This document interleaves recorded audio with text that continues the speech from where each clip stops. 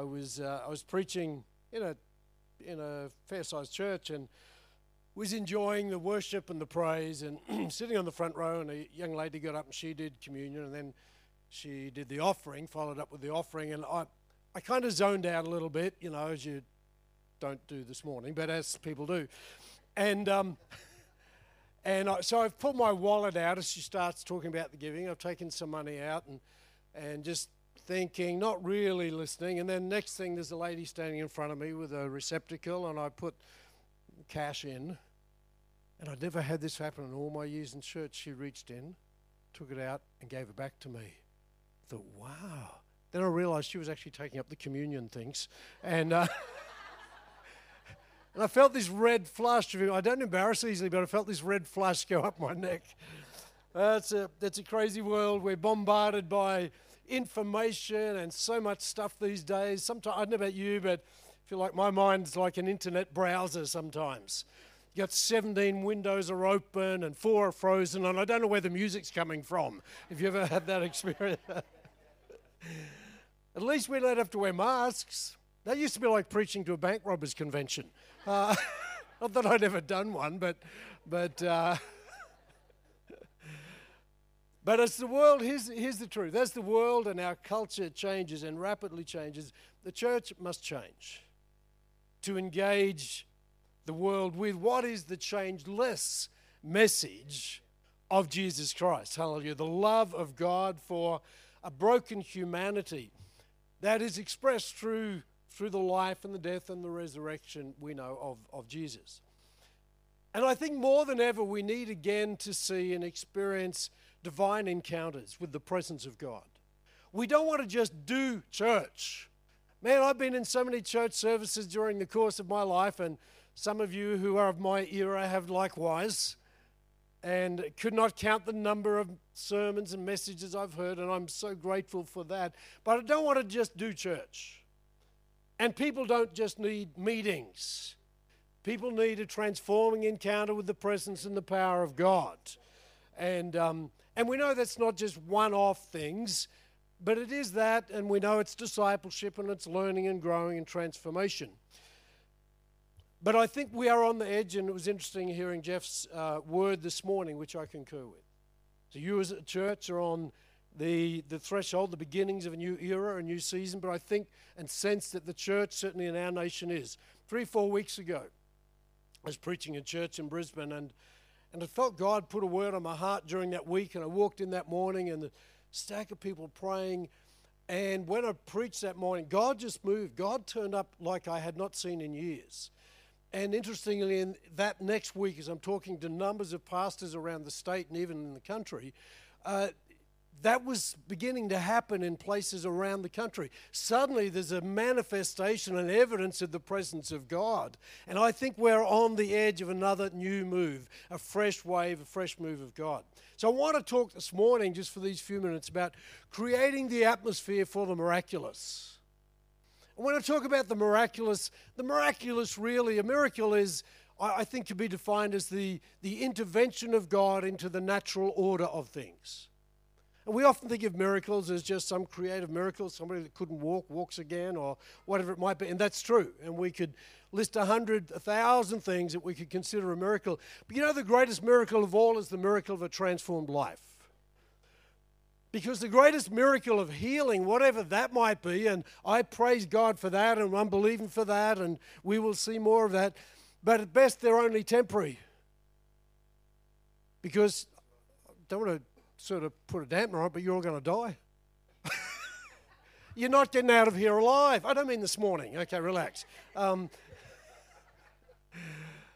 ultimately, unless we are here when Jesus comes back, the truth is we're all going to face that moment, and we're going to transition to the next era of life. Hallelujah. So the greatest miracle of all is that of a transformed life. So I want to talk about creating the atmosphere for the miraculous, for God to do great things. How many of you want God to do great things? Come on. There's this remarkable verse in Matthew, and it comes as a statement at the end of some commentary about what Jesus is doing. And so there's 4 verses I want to read. And this one verse I want to get to, it's remarkable for all the wrong reasons. Matthew chapter 13, verses 54 to 58. Coming to his hometown, Nazareth, Jesus began teaching the people in the synagogue. They were amazed. Where did this man get this wisdom and these miraculous powers, they asked. Isn't this the carpenter's son? Isn't his mother's name Mary? And aren't his brothers James and Joseph and Simon and Judas? And aren't all his sisters with us? And where then did this man get all these things? And they took offense at him. Wow. The offense culture is not totally new, by the way. And Jesus said to them, only in his hometown and in his own house is a prophet without honor. And he did not do many mighty miracles there because of their lack of faith or unbelief. The message says their hostile indifference. Wow. The Passion Version says their unbelief kept him from doing many mighty miracles. You think about that, and that it's a remarkable verse. Can you just think for a moment this morning, if Jesus turned up here in physical person, in physical presence, we go, wow. I mean, I don't know about you, if he was here at the front, I'd be out here, Jesus touched me, whatever. And that was the case, but he couldn't really do much. That's mind-boggling. Why? It was because of the atmosphere the people created. How many of you know that in life, atmosphere and environment, ambiance, is important? If you want to have a romantic evening, here's a tip for any guys. It's not about turn the footy on and, that's probably not going to do it. Okay.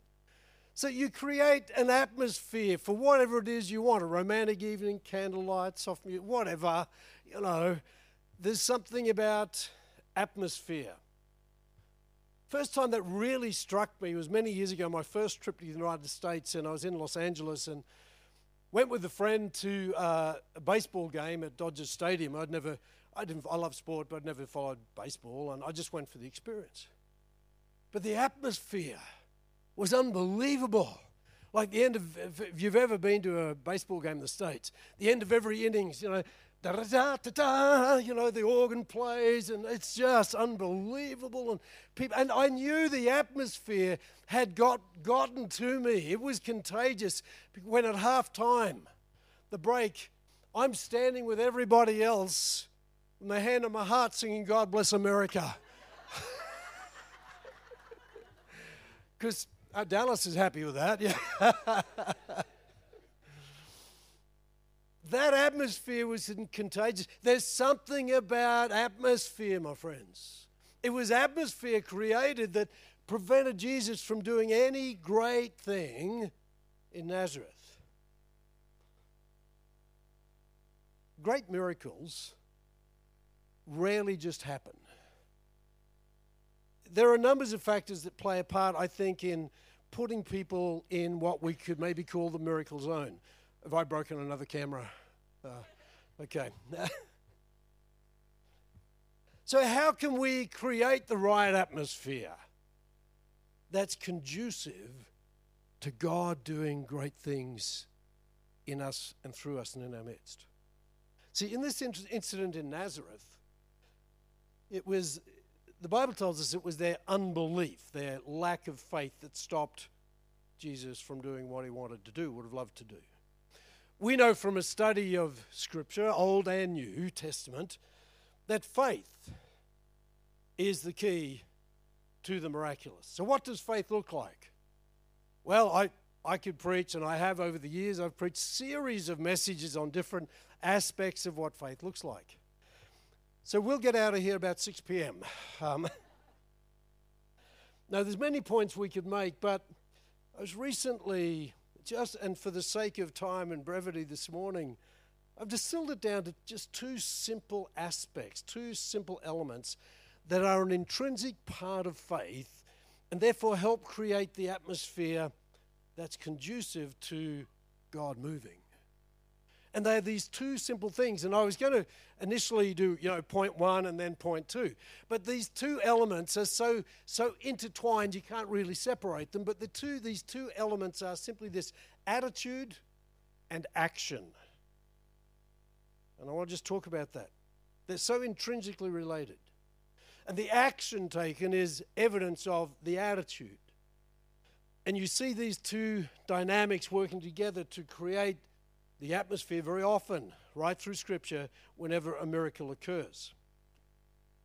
So in this incident with Jesus, it's interesting, there's one evident attitude that is so clear here, and it's described as unbelief, a lack of faith. So, but what did that look like? What does unbelief look like? It's interesting that I love that Passion Message translation says hostile indifference, which is interesting. But if you read those verses, I think it looked like familiarity. Their unbelief looked like familiarity.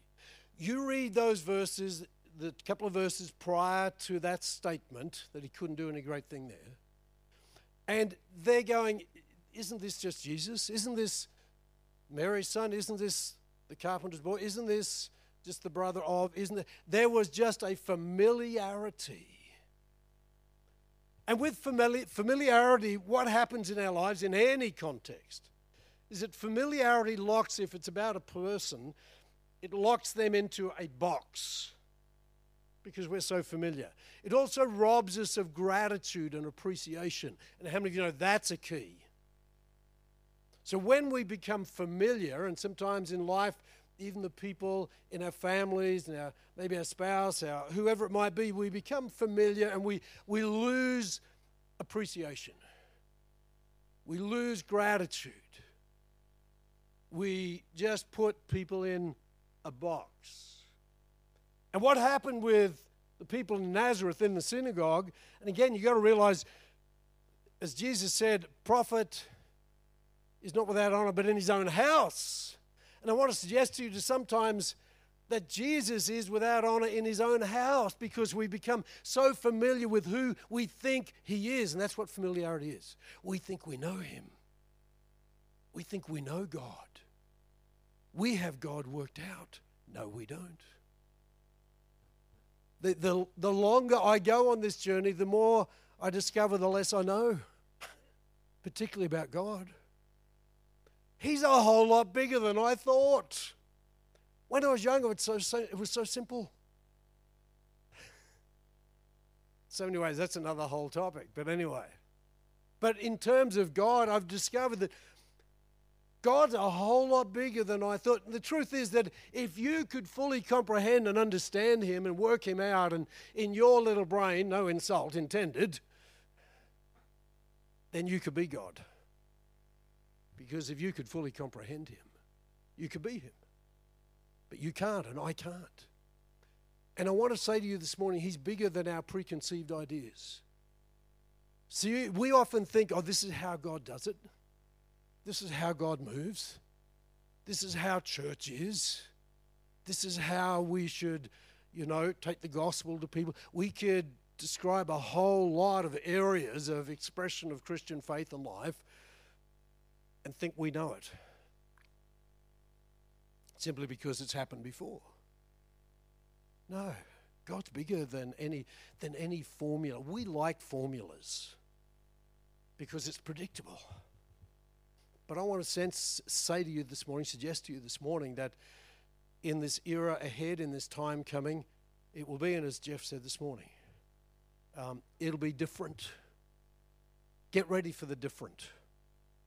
You think don't become familiar, because that can rob you of the manifestation of the power of God. Familiarity. I've been guilty of it because I've grown up in this thing. I've seen moves of God. I know this is how you should pray for. And again, there's certain things it's good to understand. But the moment we begin to box God in, Even in terms of people coming to faith and coming to Christ and their discipleship journey, my views have changed somewhat.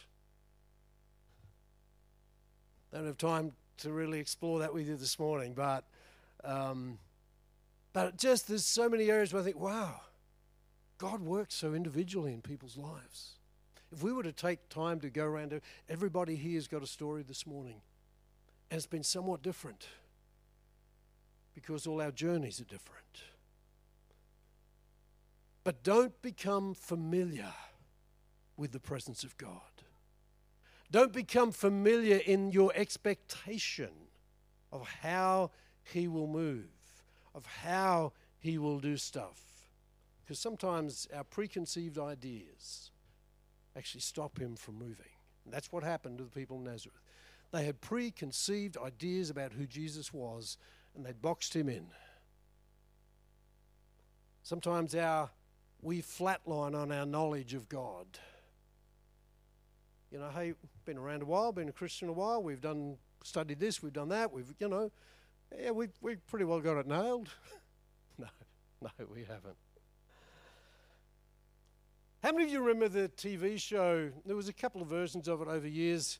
When I was a young kid, I remember this TV show called The Invisible Man. I used to love that show. It was somehow there was something intriguing about this guy that could become invisible. And here's the truth. Things that you cannot see have great effect upon your life every day. We are affected by the invisible. The interesting thing about Western thinking is that whilst we may say often, I believe it when I see it, which does characterize a lot of Western thinking, we actually really do believe in the invisible. How many of you have got a remote control at home? Remember, some of you are old enough to remember the days when a remote control was asking your wife to get up off the lounge and change the channel. Oh, sorry. Just checking you're awake. The invisible. How amazing is it we don't have to trip over wires and cables anymore? Amazing. It's invisible. Radio, TV, our mobile phones, Bluetooth, which is not a dental condition for those of you concerned. In fact, right now, you are sustained by that which is invisible. You are breathing air.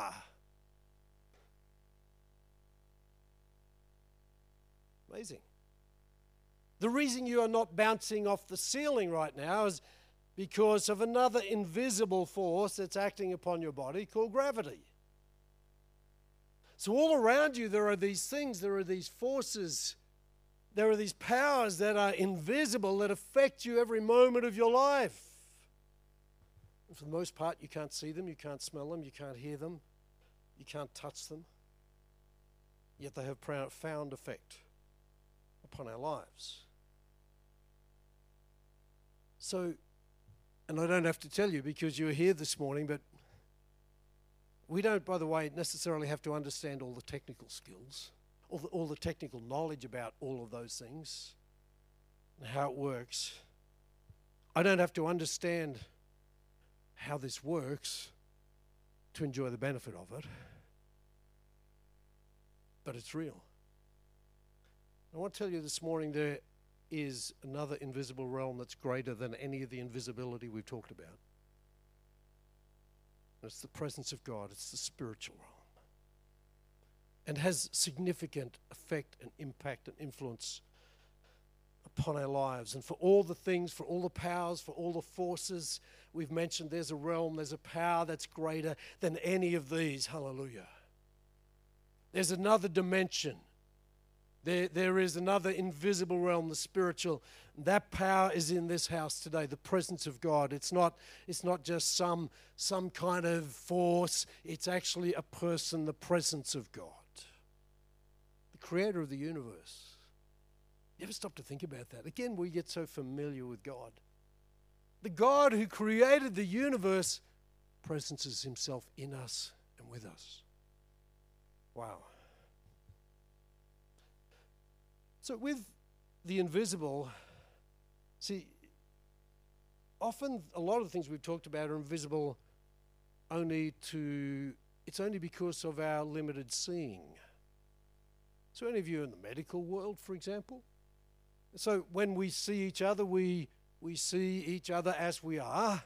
But how many of you know the real you is more than just the physical? It's the you inside. You're a spirit being. And that's why even as we get older, we still feel 28. Except when I do that too much. No. I'm 29. In fact, many years ago when I turned 55, people would ask me, how old are you? I'd say 50, plus GST. Now, anyway, we won't go any further. But often we don't see stuff because of the limit of our ability to see. So if I go back to the medical realm, any of you have ever had an X-ray or an MRI? And suddenly when you see with different eyes, with a different mechanism, you can see stuff that you couldn't see with the natural. It's amazing. An MRI shows inside what you can't see because you're seeing with different vision. And sometimes we become so trapped into just seeing with our natural eyes. We need to take time afresh to tune into God so we can see with the spiritual. I love that story in the Old Testament of where the king of Syria, we won't take time to read it, 2 Kings chapter 6. The king of Syria sends this large army to capture Elisha. And when Elisha's servant gets up in the morning, he goes out and he sees an army, the Syrian army, on the hills around about where they are staying, and he, talk about OMG, that's what he says, "Oh my Lord, what shall we do?" Don't be afraid, the prophet said. Those who are with us are more than those who are with them. I mean, the servant's got to be going, "You kid, can you see that?" And Elisha prayed, I love this, "Lord, open his eyes so he may see." And the Lord opened the servant's eyes, and he looked and he saw the hills full of horses and chariots of fire all around Elisha. There's another realm. There's another realm. And that's what we want to tune into. Remember, like TV sets these days. I had the privilege, because I grew up in Chinchilla, my dad ran an electrical business. We had the first TV in town. And back a long time ago. It was amazing, hey, people would stand in the street, because I remember my dad had them in the shop windows, black and white TVs, and people would stand there, would gather around the shop window to watch the 6 o'clock news from DDQ10. That was one of the stations back in the day, Toowoomba.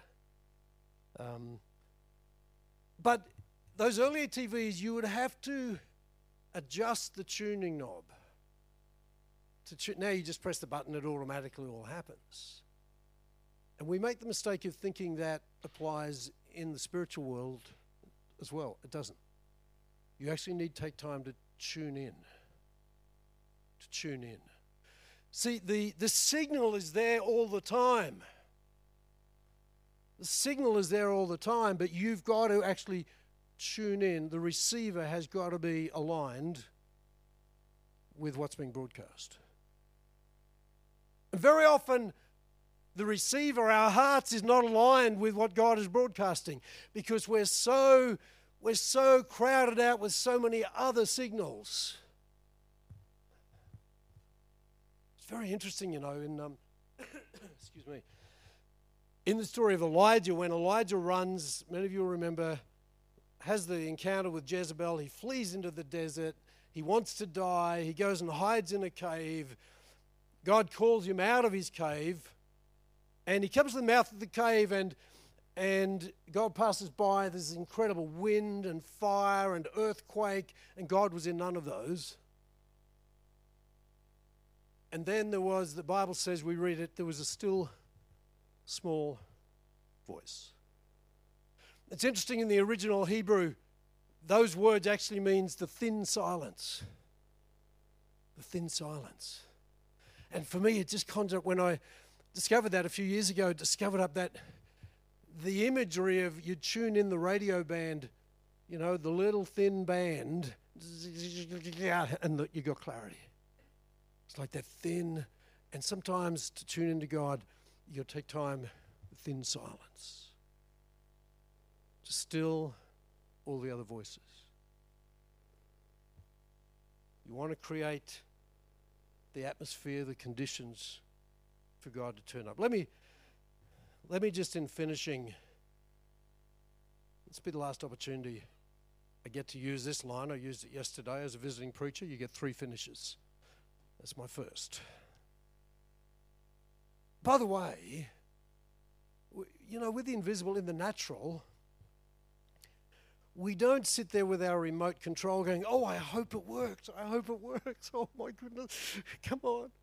When you pick up your mobile phone, you know, oh, come on, Optus, come. No, actually, sometimes maybe.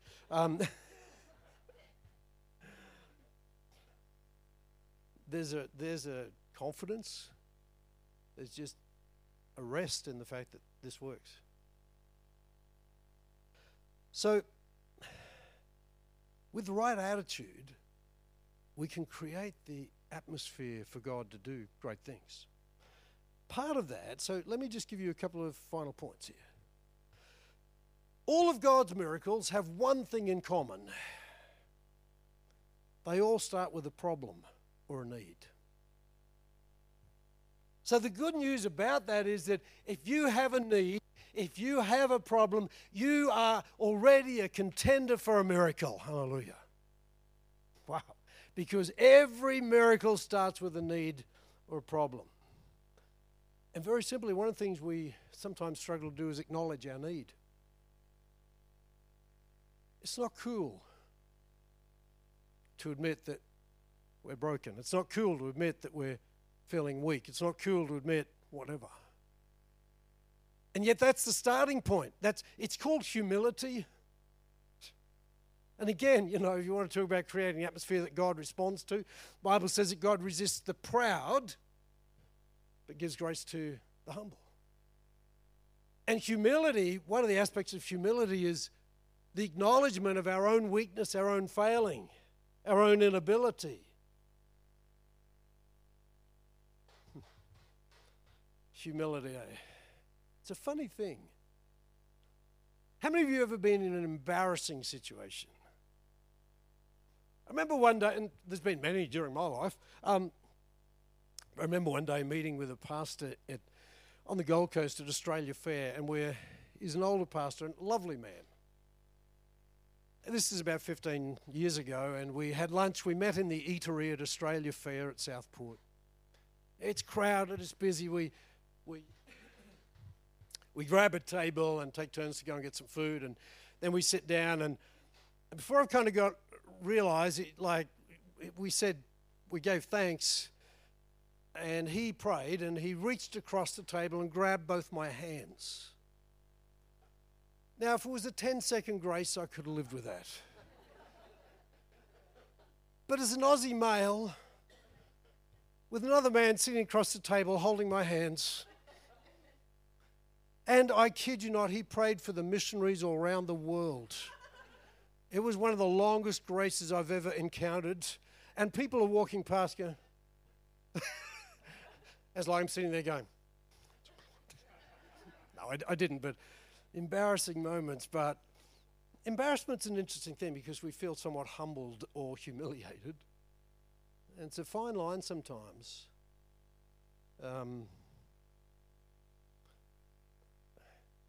Remember many years ago, I used to speak when Teen Challenge was based in Brisbane. I used to speak at the chapel service and regularly. And one morning I had, one morning, it was early morning, I'd gotten out of bed, it was winter, and I had this was back in the 80s, I had 2 pair of shoes that were identical in style. One was navy blue, one was tan. So So it's dark. I sit on the edge of the bed, reach under in the dark, pull my shoes on. I go and do the thing, and then after, it was back when Pastor Charles Ringmar was the founder of Teen Challenge. And Charles was talking to me after, and he says, do you know you've got different shoes on? And to my utter horror, I looked down. I've got one tan and one dark blue shoe on. Like, it's too late. It's all over. Hey.